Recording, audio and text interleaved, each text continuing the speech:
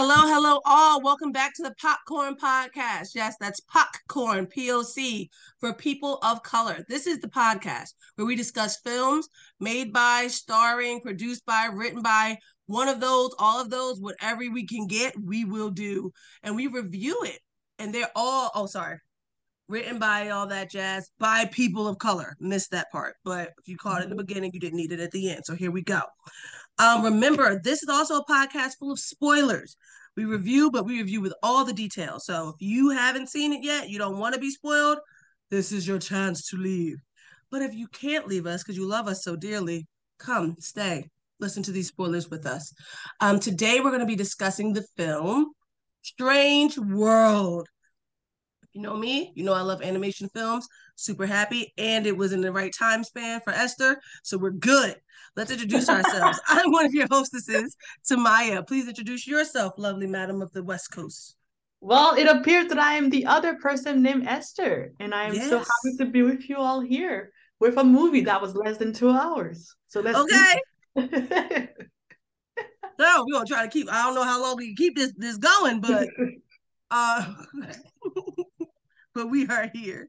So this time I will be asking Esther the questions, but as you know, we both like to talk about all aspects of the film regardless. So you'll hear our review on both sides. So Esther, would you like to please begin with the synopsis of Strange World? Indeed. So Strange World actually is still playing in theaters as of this recording. Right? Look at us being on top of things. Look at us. I know, right? It was released in November 23rd, 2022. So it's right before the Thanksgiving holiday here in the United States. Mm-hmm. And it is a Walt Disney Animation Studio action-packed animation film which introduced us to 3 generations of the legendary Clad family as they attempt to band together and navigate an uncharted, treacherous land beneath their world. Yes. And the reason why we decided to make this movie or talk about this movie for our Popcorn podcast is because not only is it written by the famous Qui Nguyen, who is the writer of Raya and the Last Dragon, I believe, and also Big Hero 6. But it also stars the amazing Gabrielle Union as Meridian Clade, as well as Lucy Liu as Callista Mal, along with other people, and introducing Jaboukie Young White as the youngest Clade family member. So yeah, we are excited. Let's get. I love how you said also with other people. I mean, non-POCB.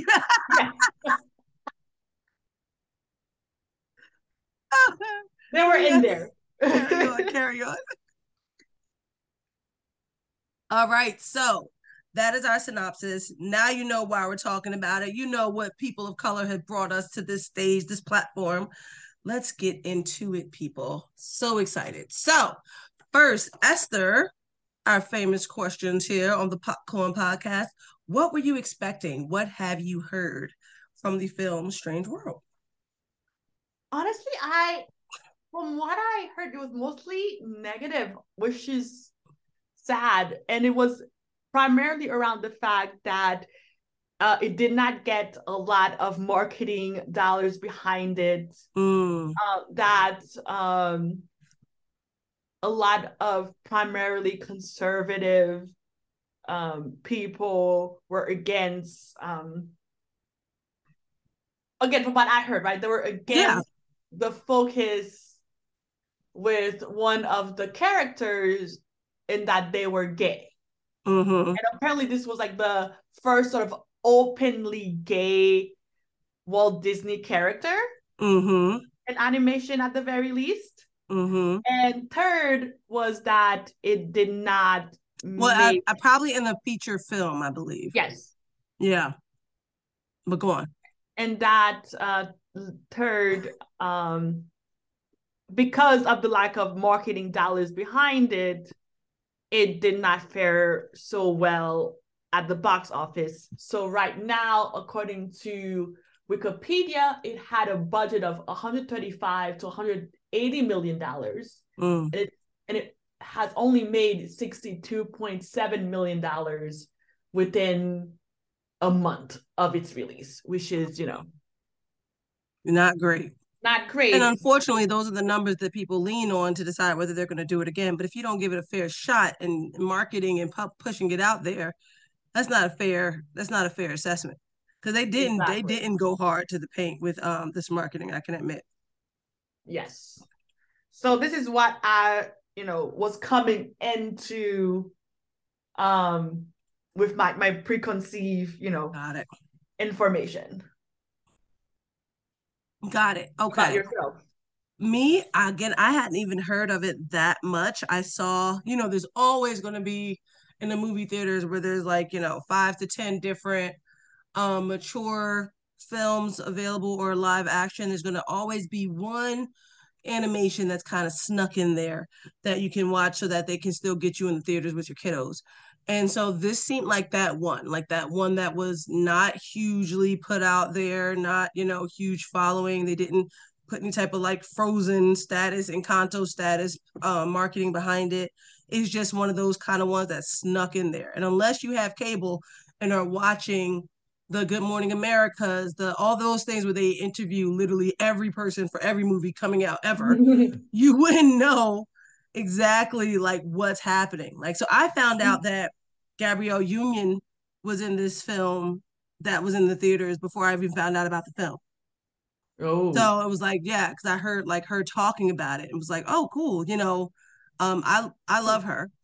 She's one right. of, I feel like, great actresses of our time and of color. So I decided, I'll see whatever she's in, sure. And then it's for my kiddo. Absolutely. I'm always looking for a kiddo film.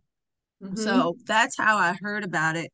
And I love that they focused on in all the interviews the dynamic between the three generations in this film and the generational differences and how they're trying to get over it.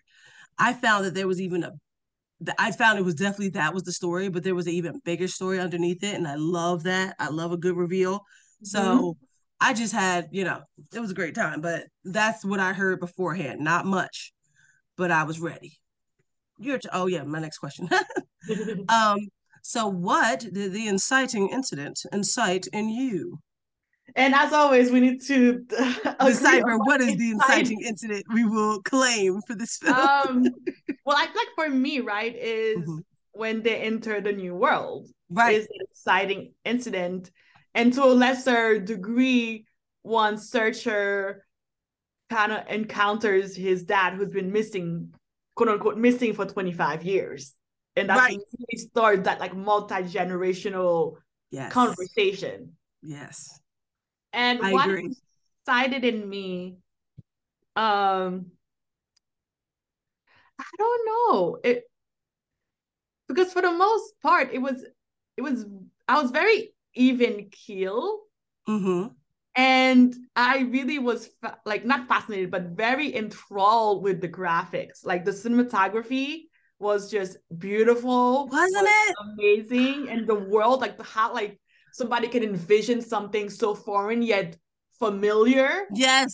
really, really picked my um attention. So I guess in a way, the storyline, not so much in terms of again like the inciting incident, Yeah. but really it was just the attention to detail with the animation and Mm-hmm. just how the different you like just everything about the color. Like they really, I think, did a great job with color Right. in this film.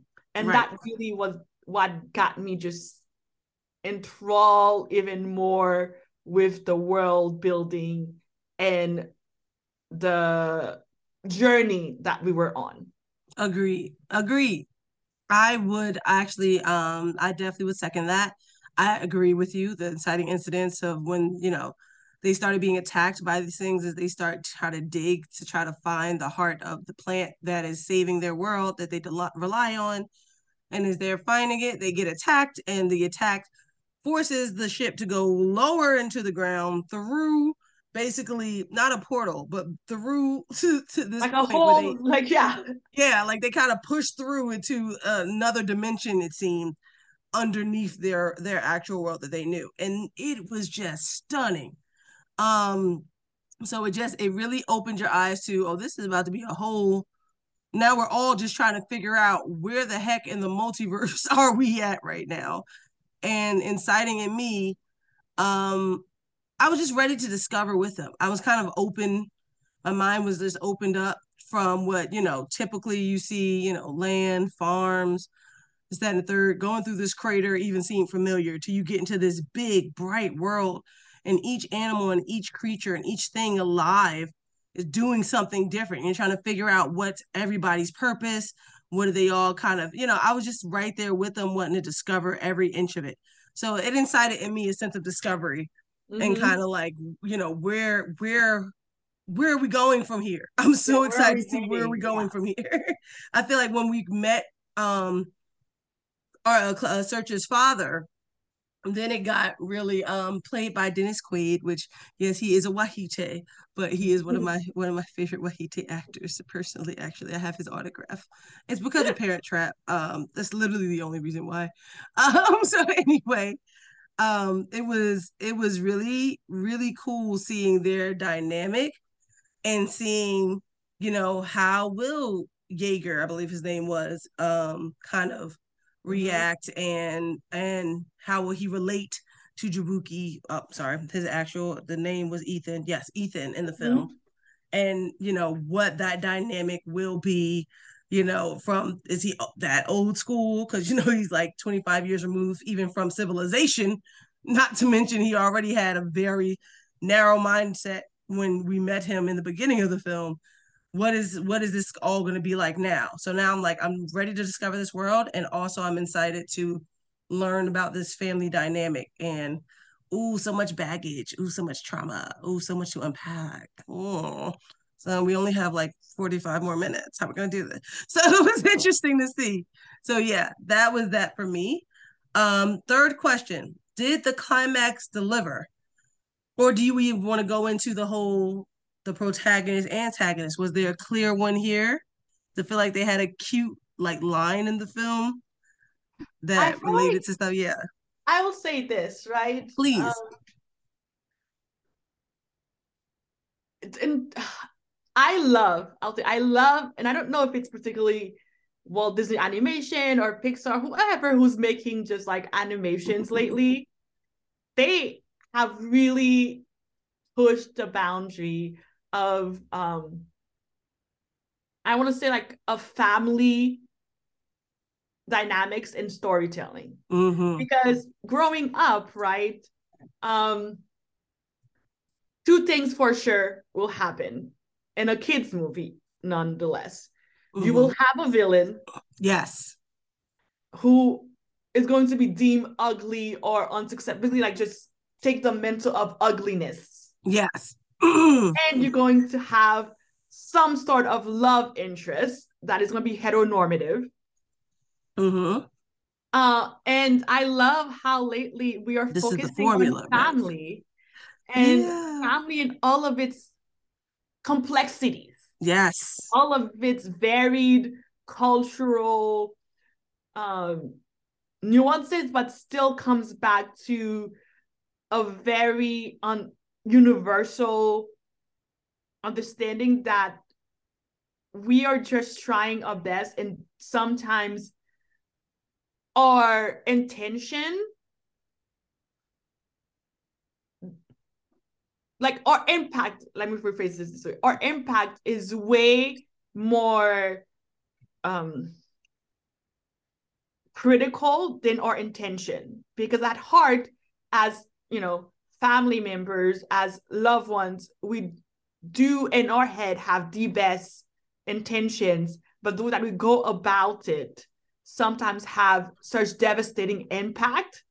And it's hard for us to see that, because again, we have best intention. Right. So that's what I love about this particular storyline, because again, it's a very straightforward, easy to digest storyline. We've seen it. We've seen it. But this time around, there is no villain, there's no ugly villain, there's no boogie person lurking in the shadows, right? No doing some obvious manipulation, stereotypical, or yeah. and even like in a very fantastical film as this, where you could easily, right, make one of the beings as we understand them be the scary, shadowy antagonist. We realize that no, like actually we it's all about like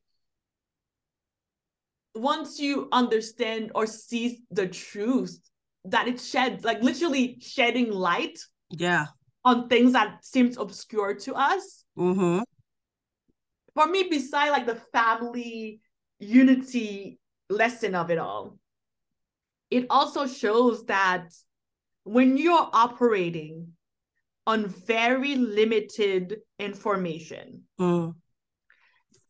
and it is limited, it is knowledge that also confirms your own bias. It's really easy to stay in that darkness, yes, and continue with that path. Yes. And you have to, and I think that's a even bigger hero undertaking, is once you have that light shine upon you, what do you do with that new knowledge? Do you keep forging and stay with that bias of yours because it's safe, it's comfortable, it keeps you in your world as you know it functioning? Or do you go against your bias for actually the betterment of as much people as possible because you have that new knowledge, right? Because again, we won't know everything. And we, as human beings, our brain is wired in that we have to operate, and do some knee-jerk reaction sometimes because of the limited information that we have. Right. But really, it's what happens when you have that new, very mind-shattering, world-shattering information. Do you go against the beaten path? Or do you retreat and keep going with what you quote unquote, set out to do? Right. So in that way, the climax really, really delivered because we learned that, hey, we are part of this bigger ecosystem. And what we thought was beneficial to us actually detrimental to the whole world. So in a way, it also has an ecological lesson. Yes. Which I loved. Yes. Because what I kept thinking about is that like how as of late we're learning more and more, again, right, because we are shedding more light into different aspects of the world, that how destructive invasive species can be. Yeah. And just again, like invasive species, they're invasive because one, they're not actually I want to use the word like natural to that particular environment or that particular ecosystem, right? So they're not meant to be in that particular ecosystem, but somehow they've arrived there, usually because of human interaction, through the destruction of their own ecosystem, or because we traveled or we took one thing from here and moved it there because it was, again, easier on us humans. Right. And so when that invasive species is like, oh, we have this new land with no natural predators, let's go wild. And okay, go wild because hey, nature is gonna nature. Nature's gonna nature. And it's one of the reasons why I absolutely like loved and wanted you to see this film, because again, I feel like it was very much wake up, climate change. You know, I was using in a last podcast episode that we recently recorded, like working with your environment versus working against it. And I got it from this film, that statement from this film.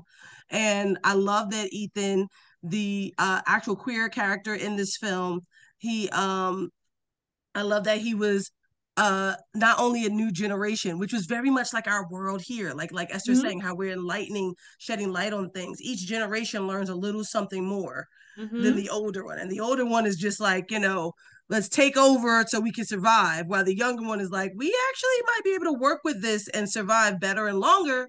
um and how each generation found a new way to survive in the environment that they were placed in, and how Ethan's so naturally open to this new strange world, Mm-hmm. and figuring it all out, and how he loves this game called Primal Outpost, and he tries to introduce it to his father and his grandfather, and the game is literally working with your environment versus against it, and the grandfather and father is so hell bent on destroy it, it's going to affect this or this and the third, and he's like, no, don't do that. They're like, it's a bad guy, it's evil. He's like, there are no villains here. And it was so funny to me when he said Yes. that, because Mm-hmm. that has been a running theme in Disney and Pixar movies Mm-hmm. lately, of we're not going to have the obvious villain. Right. It's more complicated than that. Mm-hmm. Everyone has the capability of being the villain, the antagonist or the protagonist. Everyone has not black or white, it's gray, it's so gray. And so there is no outward villain, and so he even lets the parents like destroy this thing in the game, and he's like, but now because you killed that, now here comes all these locusts who are going to come kill your crops and stuff, because that was supposed to work with that. Like, and it was just so, it was very a little pinch of how environments work, and how, like you were saying, that invasive piece can so alter everything in the most negative of ways.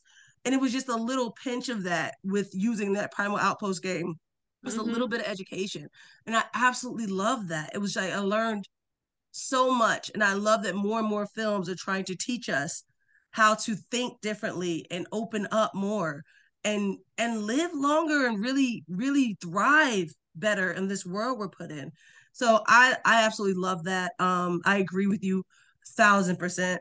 And I did feel like the climax delivered, because I did not see that coming. Yeah, we did Oh not. my gosh, it was Because I so think, good. and I feel like again, because I was reading something quickly about somebody's criticism of the film, and it was that, oh, it's just so basically the storyline is so simple.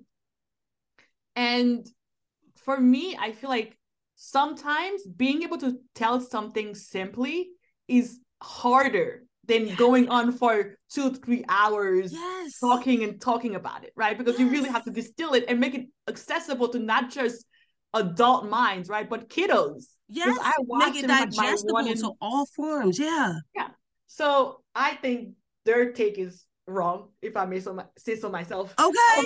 So let me get out of the way. But again, is that we, yes, like kind of the reveal, right? Because I think there's two sort of big reveal. One is, hey, we have this organism that's basically been critical to our past and our future. Like we just not only depend on this, but it's like it's the lifeblood of our whole economy, our whole Yes. way of life, Yes. and it's And it's made dying. extremely convenient. It's given Yes, us so much convenience. yeah, And the but it's simplicity dying. thing is, yes, but it's dying. Why is it dying? Dying. And so, right, and then we go to, oh, like it's being attacked by this like again, right, this like blobby weird what. Creatures, And yes. and so we're like, oh, like so our goal here is to get at the root of it and repair it, right? And then we come to learn that, hey, actually, this thing that's been like life sustaining for us is literally killing this actual big thing that's actually sustaining us Right. The that we actual weren't thing even that's sustaining us. aware of. Yes, yes. The earth And that we live on, or in this thing, the creature yeah, we live on. And we thinking by making this thing live and helping it thrive, we'll live a beautiful, longer, more convenient life. But ultimately, what happens is it can kill the larger thing, which would then sink, which would then kill us for sure. sure, exactly. But we And so, don't know that, because we don't really, it's the world is so much bigger than we give it credit for, or even try to, it's so focused on. And Ethan says a line like that too, where he's like, the farm is just so small, but the world is just so big, and his mind is so much more. He wants to do so much more than just focus on his little plot of land like his dad wants to do. which is it's simple, but it can be expressed so deeply Yeah. in so much of what we do. So maybe a little sub question that I feel it will be good for us to discuss is, as parents ourselves, right? We're both parents. How to balance what we know and what we know is safe for our kiddos with this bigger world that we ourselves don't know, that but we are aware might be a very dangerous, uncertain world for them. How do you balance helping with that curiosity, but also installing a sense of you need to be aware of your surroundings and just be safe? Because I think, right, with the grandparent, with like, Jaeger, he was all like, we need to go out. We need to go out and explore, no matter how dangerous it might be, but we need to go out and explore. And then in response to that, right, because that's kind of how we are as human, in response to that, we go the opposite way when we are pushed to that extreme. And for Searcher, he's like, no, I need to be home with my family and make sure that I'm always available to them because my father wasn't available to me emotionally. And then you have Ethan, right, who's just now having to wrestle with both of these extremes of I want to be adventurous and go out and explore the unknown versus being home and knowing that it's safe, that things will just at least feed me, shelter me, routine, right? Routine. So how do we do that balance? Well, like at least sort of ideas or thoughts or feelings about that. We say this a lot, I feel like, on our or we've said this before, either on this podcast or on our parenting podcast, the Nap Hour, shameless plug. Yes. But having to stoke that curiosity in them, like I know with my kids, I'm very comfortable saying I don't know. I'm very comfortable with saying, let's watch this or find this or see what this does. Like I'm very good at leaning into what I don't know or pushing past fears that I innately have. I have a fear of the simple as flying on an airplane, but at the same time, I don't allow it to stagnate me to not explore or visit the people I love or see new places, even though that fear is so deep. And it's those type of things I want to kind of push in my children, and just really be eager to learn, more. Do not stick in the I think I know everything or I know enough. I think that is such dangerous territory.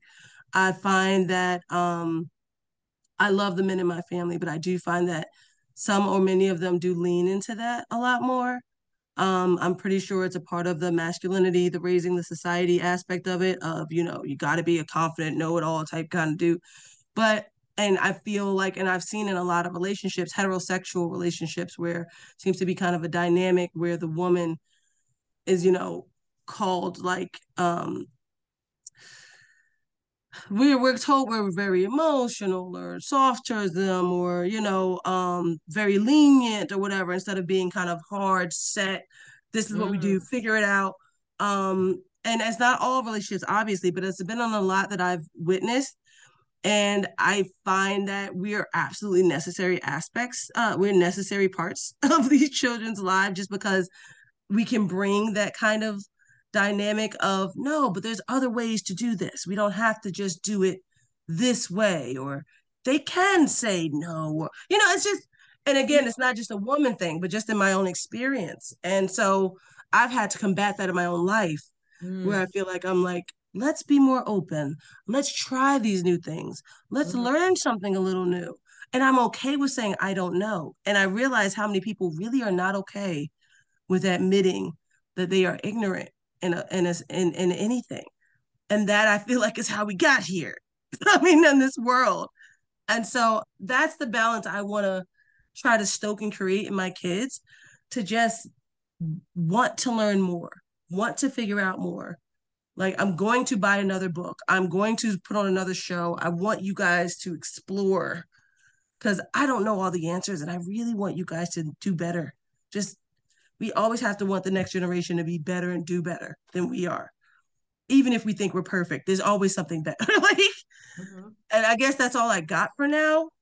What about you?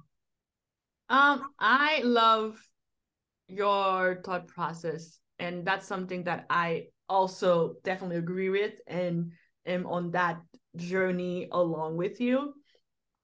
And that, again, I have relatively very young kiddos, so I know there's more to come. But I already am seeing in myself how much, and being put in the role of a parent, I've already have had to retrain my thoughts on certain things. That part, And yeah. those seems, again, things that on the surface feel very small, but it's because they're so small, they have such big impact Yes. mentally. And one of Yes. the examples is I have twins, and they are very just energetic and have no concept of fear. So what does that mean is that I have very young toddlers who will, move our chair so that they can use that as a stepping stool to climb into our counters and just try to open doors and do all of this stuff. Mm. And I grew up in a household where it was very much risk adverse. It was very much, you don't do things because I don't want you to hurt yourself, right? And Right. I see that now that it's part of my mom's own upbringing and anxiety in that way for her children. So what that meant for us is that we really didn't do after school activities. We didn't really do things, athletic, all of that, partly because of money, but also because she just, really had a fear of us being hurt by people, And so now, as I was saying, right, my kids are just very much in that mindset of we will, climb on anything, do everything. And I'm finding myself very much like with this, my put upon anxiety because of my mother, where I'm just like, at the beginning, I was like, oh my gosh, like I can't let you do this because you're gonna, hurt yourself. And then, this avalanche of intrusive thoughts of what, the worst thing that could happen is. Right. And now, like, for example, today, as one of them was doing this, I was like, you know what? Like, why don't I am right next to him? He does it.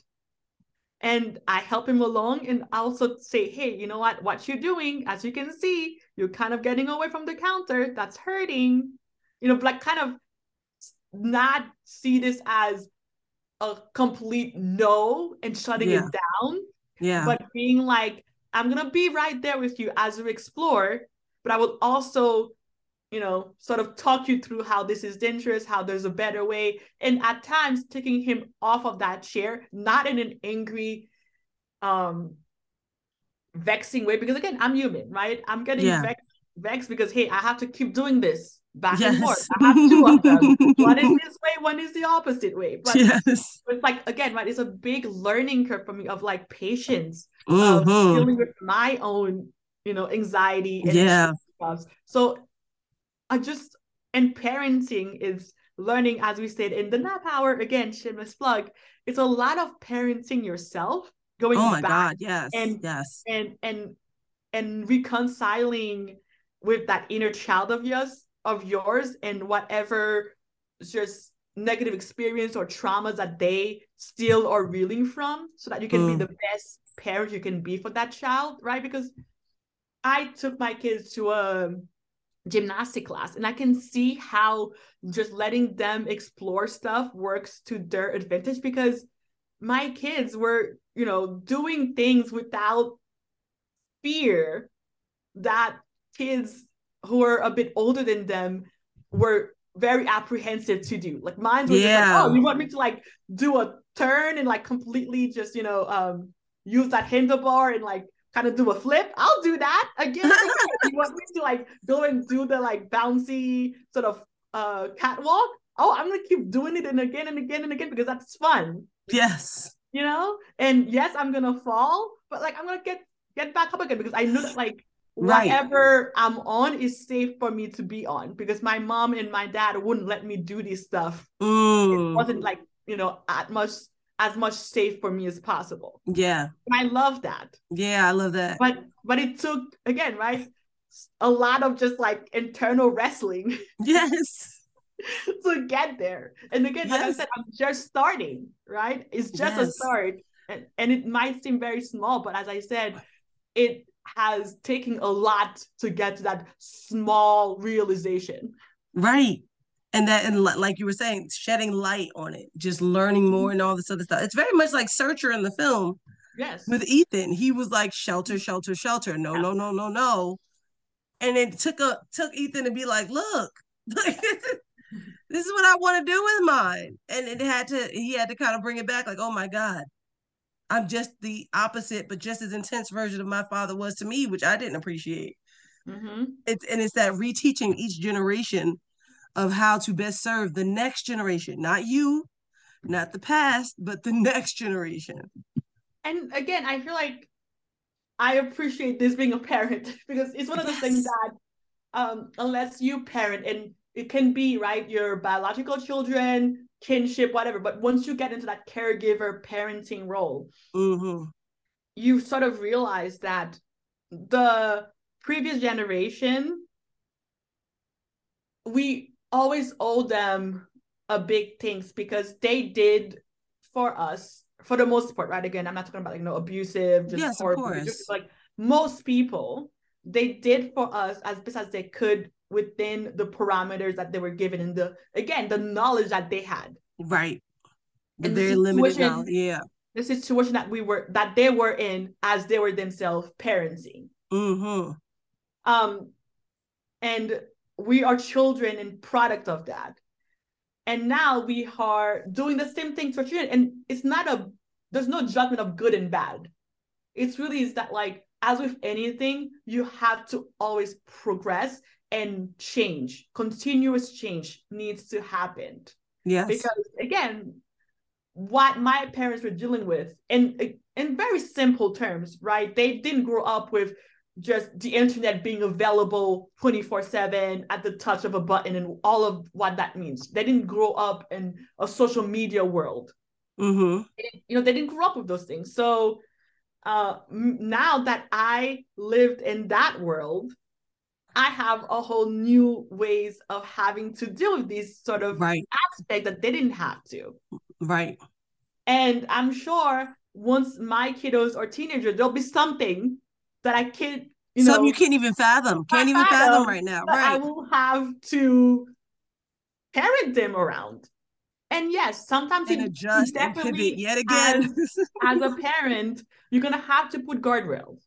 I'm not saying, oh, allow your kids to do whatever and wherever they wish. You need to put guardrails for sure. Right. But take it again away from I'm the authority and more of I am the guide to these beings that are completely different from me. They're not an extension or a reflection of me. They're their own actualized self. Yeah. And I'm here as a guide. Yeah. And that is a very hard job to do. It's a very oh my gosh, it's so hard. Once they leave you, but they say heard that before. It's like your heart walking outside of your chest. Yes. And you no longer have any control. You can't at all. And trying to control it, you're just going to create this thing again with Ethan and Searcher and Jaeger. You as much as you try to control a thing, it will look more and more for its freedom. And if you don't again create that environment where they can search safely, they're going to turn to other people or places or environments that might not be good to them. Right. But they will definitely look other ways. Yes. That's a given. Every time. So yeah, I think we both totally agree that the climax certainly delivered with the mini twist from the family dynamic to the ultimate world-saving organism dynamic that they were experiencing as they realized they were living inside of a creature and working through its insides and finding all these things. And that it was basically a cancer or a form of cancer. The thing that they were using to help make their lives more convenient was acting as a cancer for the ultimate world, which would ultimately destroy it all. It was extremely fascinating. Jesus, baby. Just like we just talked about how we can't let our kids, here go my kid about to jump off my office chair, grabbing onto me like he on the cliff. So the next question, what was the impact or how did it make you feel? I just really loved it. It reminded me very much of Meatballs with a Chance. What was it? Rain with a Chance of Meatballs, whatever that movie was. I feel like it had that same sort of Cloudy with a Chance of Meatballs. Yes, it had that same kind of just very easy to follow storyline that teaches you a great lesson about how important it is to take care of our surrounding and take care of others, from humans to the planet to the earth, to whatever environment that is there that is sustaining you. Yes. That is sustaining you is the key. Yes. Do not literally bite the hand that feeds you. So the visuals were just, again, amazing. I feel like the characters were very much well written, and that was one thing that I would say, because at one point, right, because we haven't really talked about all the characters, but we have Callisto, who is Avalonia's leader. Avalonia is the sort of country town, that they all live in. And she's the leader, and she is the one that is spearheading this expedition to try to uncover the truth.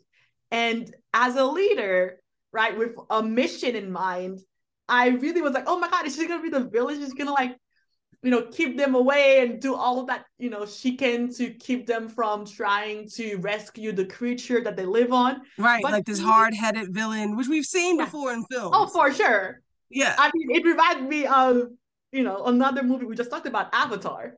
Okay. Right? Okay.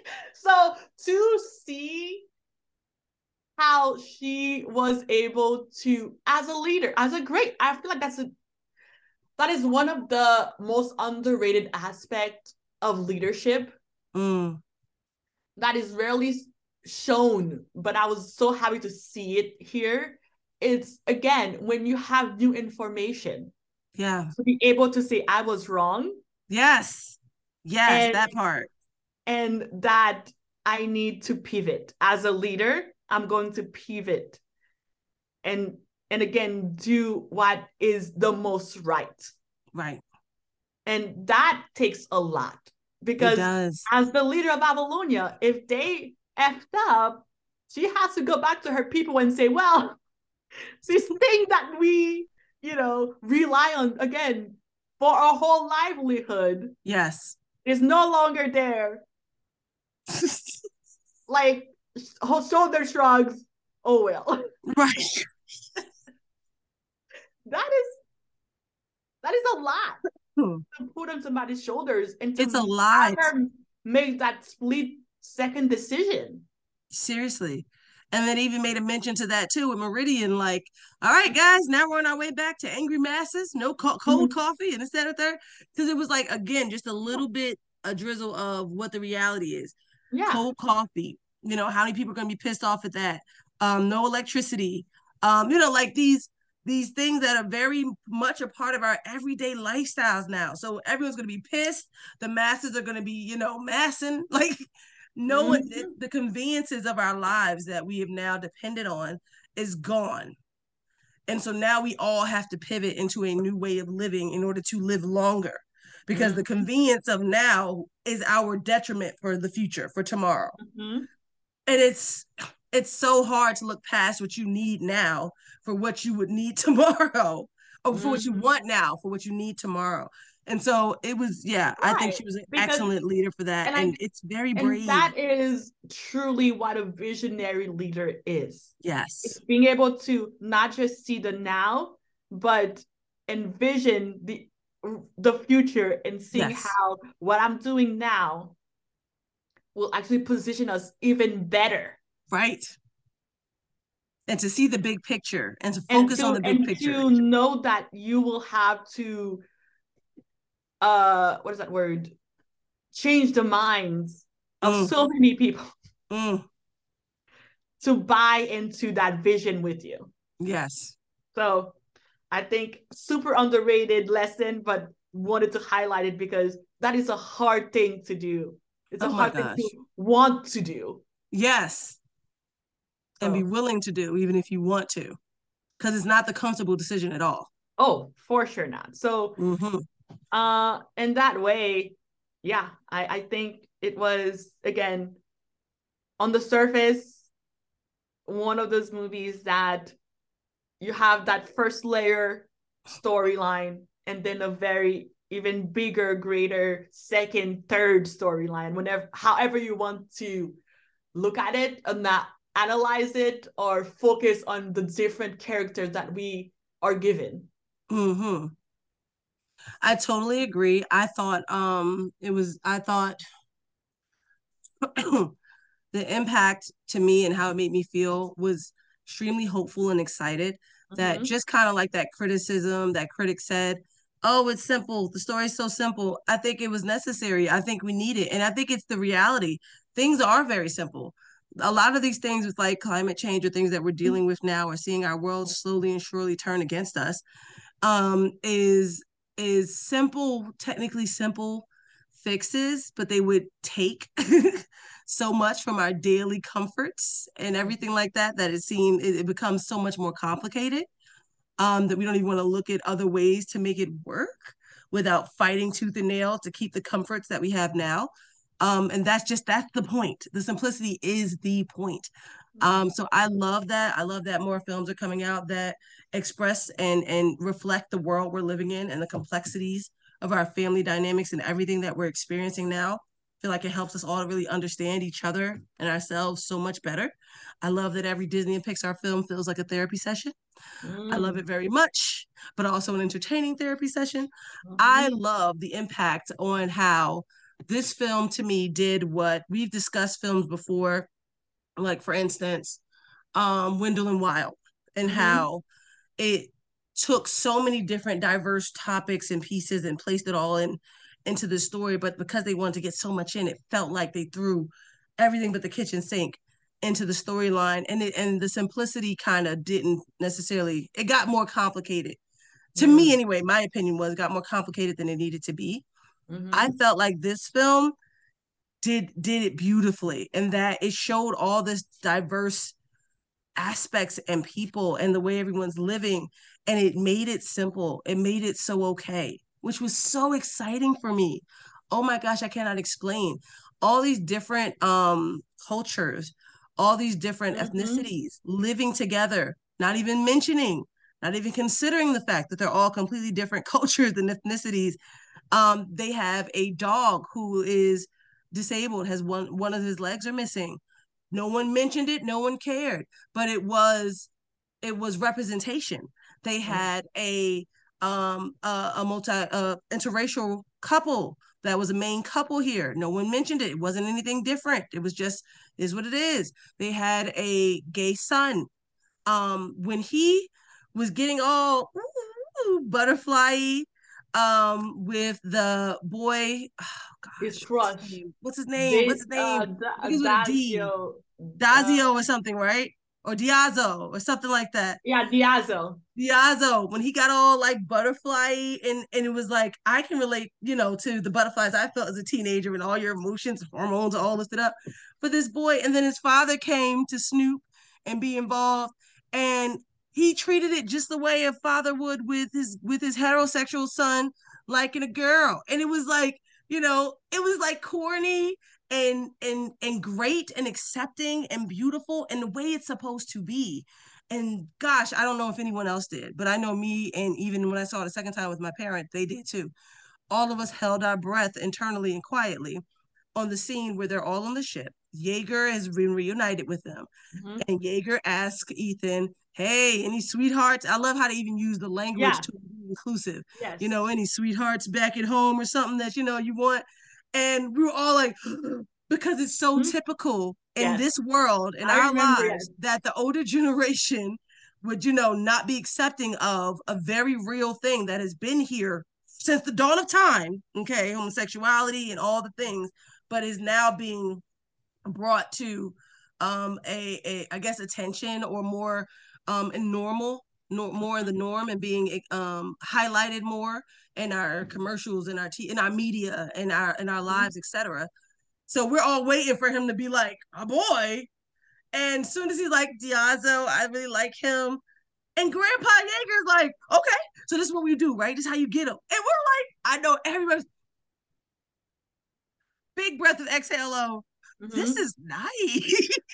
And again, it's also, as much as I definitely personally want media, film particularly, to when they do show certain characters and their background, to not just be like, oh, we're all human race, because hey, the world is complicated, to kind of talk a bit more about that. At the same time, it is refreshing. Yes, refreshing is the word.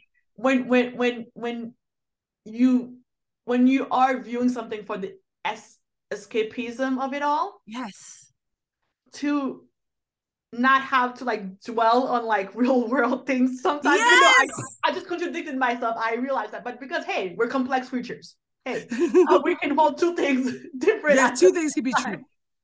And that was that for me, because I like you and your family kind of had a little bit of a hold the breath moment at that particular scene as well.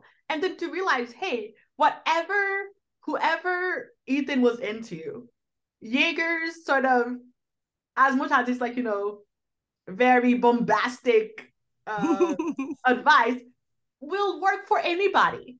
Yes. Because we are all into adventurous people. Yes. You know, and that's again, that's like, that is how you normalize something where it has been culturally stigmatized. Is that, hey, no matter who Ethan could have said he had a crush on, yes, that advice would have applied and fit into Yeager's character. Okay. You know, and yes, and he didn't, and Yeager didn't need to change who he was to apply it. He was just him, and it was so wonderfully done. Yes. I'm sure it was on purpose, the way they made us all that conversation happening, and it was very refreshing. Is the word? Again, it's the word. Again, as I keep saying, like, it's the little things. It's the little things. The little things, as Maya just mentioned, is the inclusivity. You can we already have words that are inclusive. Yes. You don't have to like think too hard and deeply and do like mathematics to find them. They're there. You can say sweetheart, you can say crush, you can say I get butterflies and I love, like because and those are again very universal feelings, experiences, emotions. Yes. And it was really big on me, last thing I'll say, and exciting and refreshing. And that I had a partner who also was just as open and okay with this. Because a lot of times, because it's not in our norm or consistently put in our media, we also get to walk in this world, again, with the default mindset of what's okay and what's not, even if we never bring it up. So when you see these things being put on these platforms like this, you don't know what your partner or your child or your friend, how they will react, because they're experiencing this for the first time too, or what have you. Like, you don't know if something going to, you're like, wait, you don't like this? And that could be a whole new argument on the drive home. Who knows? But I love that we were all in this together and happy to see it. Meanwhile, next to me was a gentleman with his little child. It looks like a grandpa and his grandson. small kid. He brought him to the movie theater. The first red flag was, of course, they showed the Little Mermaid trailer, because that's what it is when they put some real marketing power behind something. We're gonna be watching this until months and months until it actually come out. And it A was bit like of when it came a out, detour. When you have a full, like, not even a full trailer, a teaser trailer. okay, A movie that's almost a year out. That's okay, marketing power. that is marketing power. And the gentleman next to me was like, nope, like out loud to it. And I was like, yep. And like it was like that dynamic. But then as soon as the film started and you saw the interracial couple of Meridian and Searcher kissing and loving on each other, and then you saw Ethan kind of swooning over Diazo, the man was moving around uncomfortably. And then at one point he left with the little boy and they never returned. And it was very disheartening because it was just like, that's how you try to keep someone in the dark instead of putting the light, because this is the world we live in. Like, this isn't for you. And the fact that if it was just you, fine, go somewhere. But the fact that you took the little boy, what else is he, being held away from? But it was a little disheartening, but at the same time, I was very proud to look to my right and see my kids and my husband sitting there and us being able to be like, this is what we want our children to see and experience and learn, and not be, limited in what in the world that they live in. I was so frustrated, but at the same time, I was like, I'm not letting you guys mess up my time, because I'm having a good time watching this movie. So yeah, I feel like the impact was excellent. I feel like there could have been some more marketing power behind it, because I want more people to see it. But I'm glad it's on Disney Plus. I feel like those numbers are probably going to rise a lot more, because another film that had a very similar beginning is Encanto. They didn't have a whole bunch of marketing power behind that either. But as soon as it hit Disney Plus, since more people are comfortable at home, those numbers skyrocketed. And I hope the same will happen for Strange World. So, if you don't have any other last things, I'd like to ask for your popcorn moments. Oh,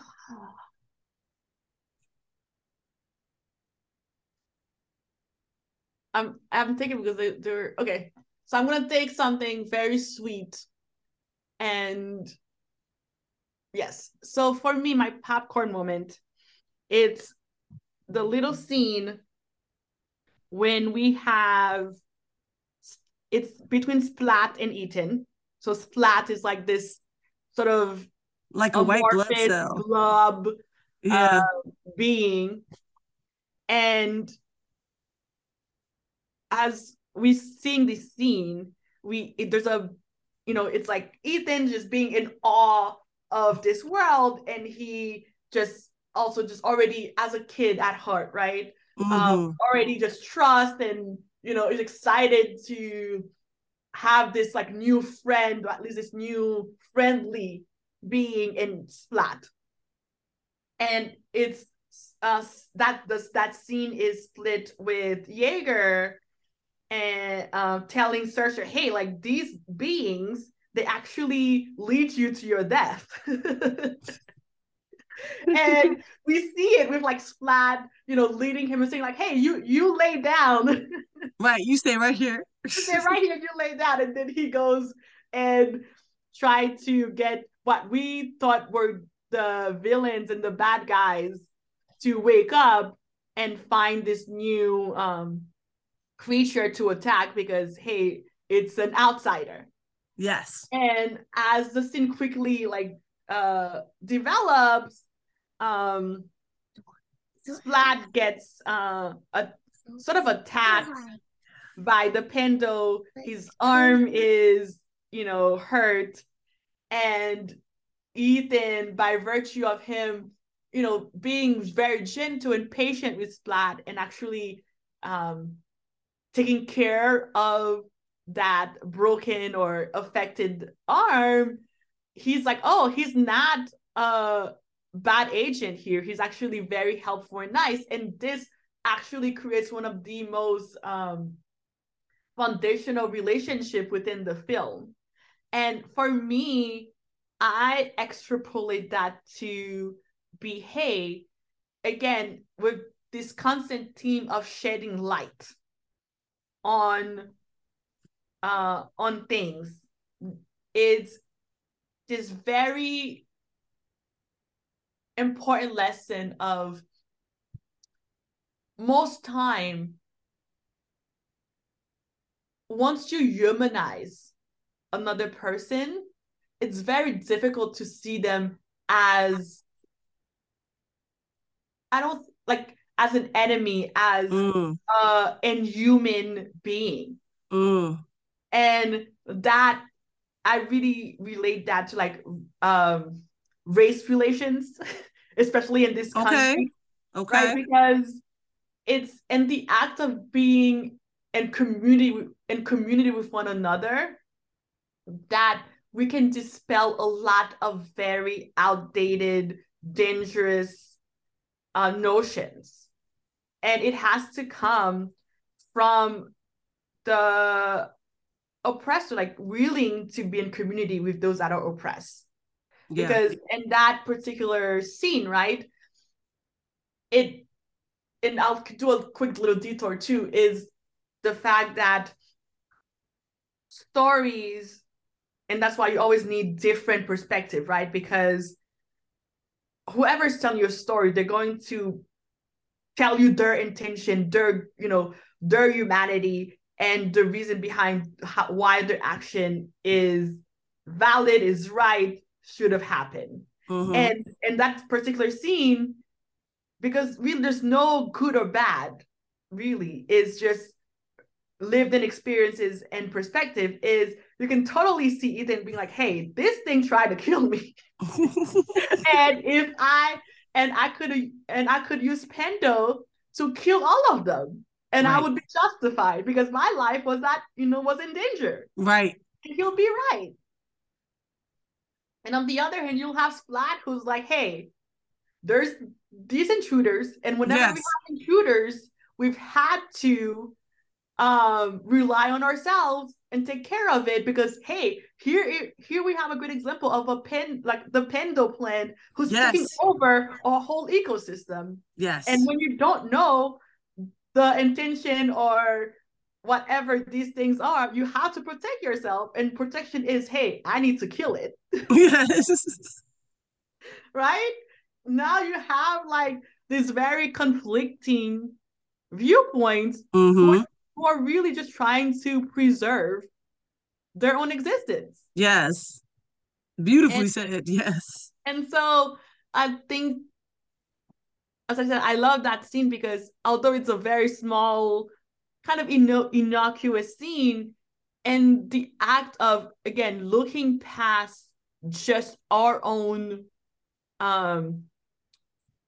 safety and taking care of the other and giving the other the benefit of the doubt and treating them with grace.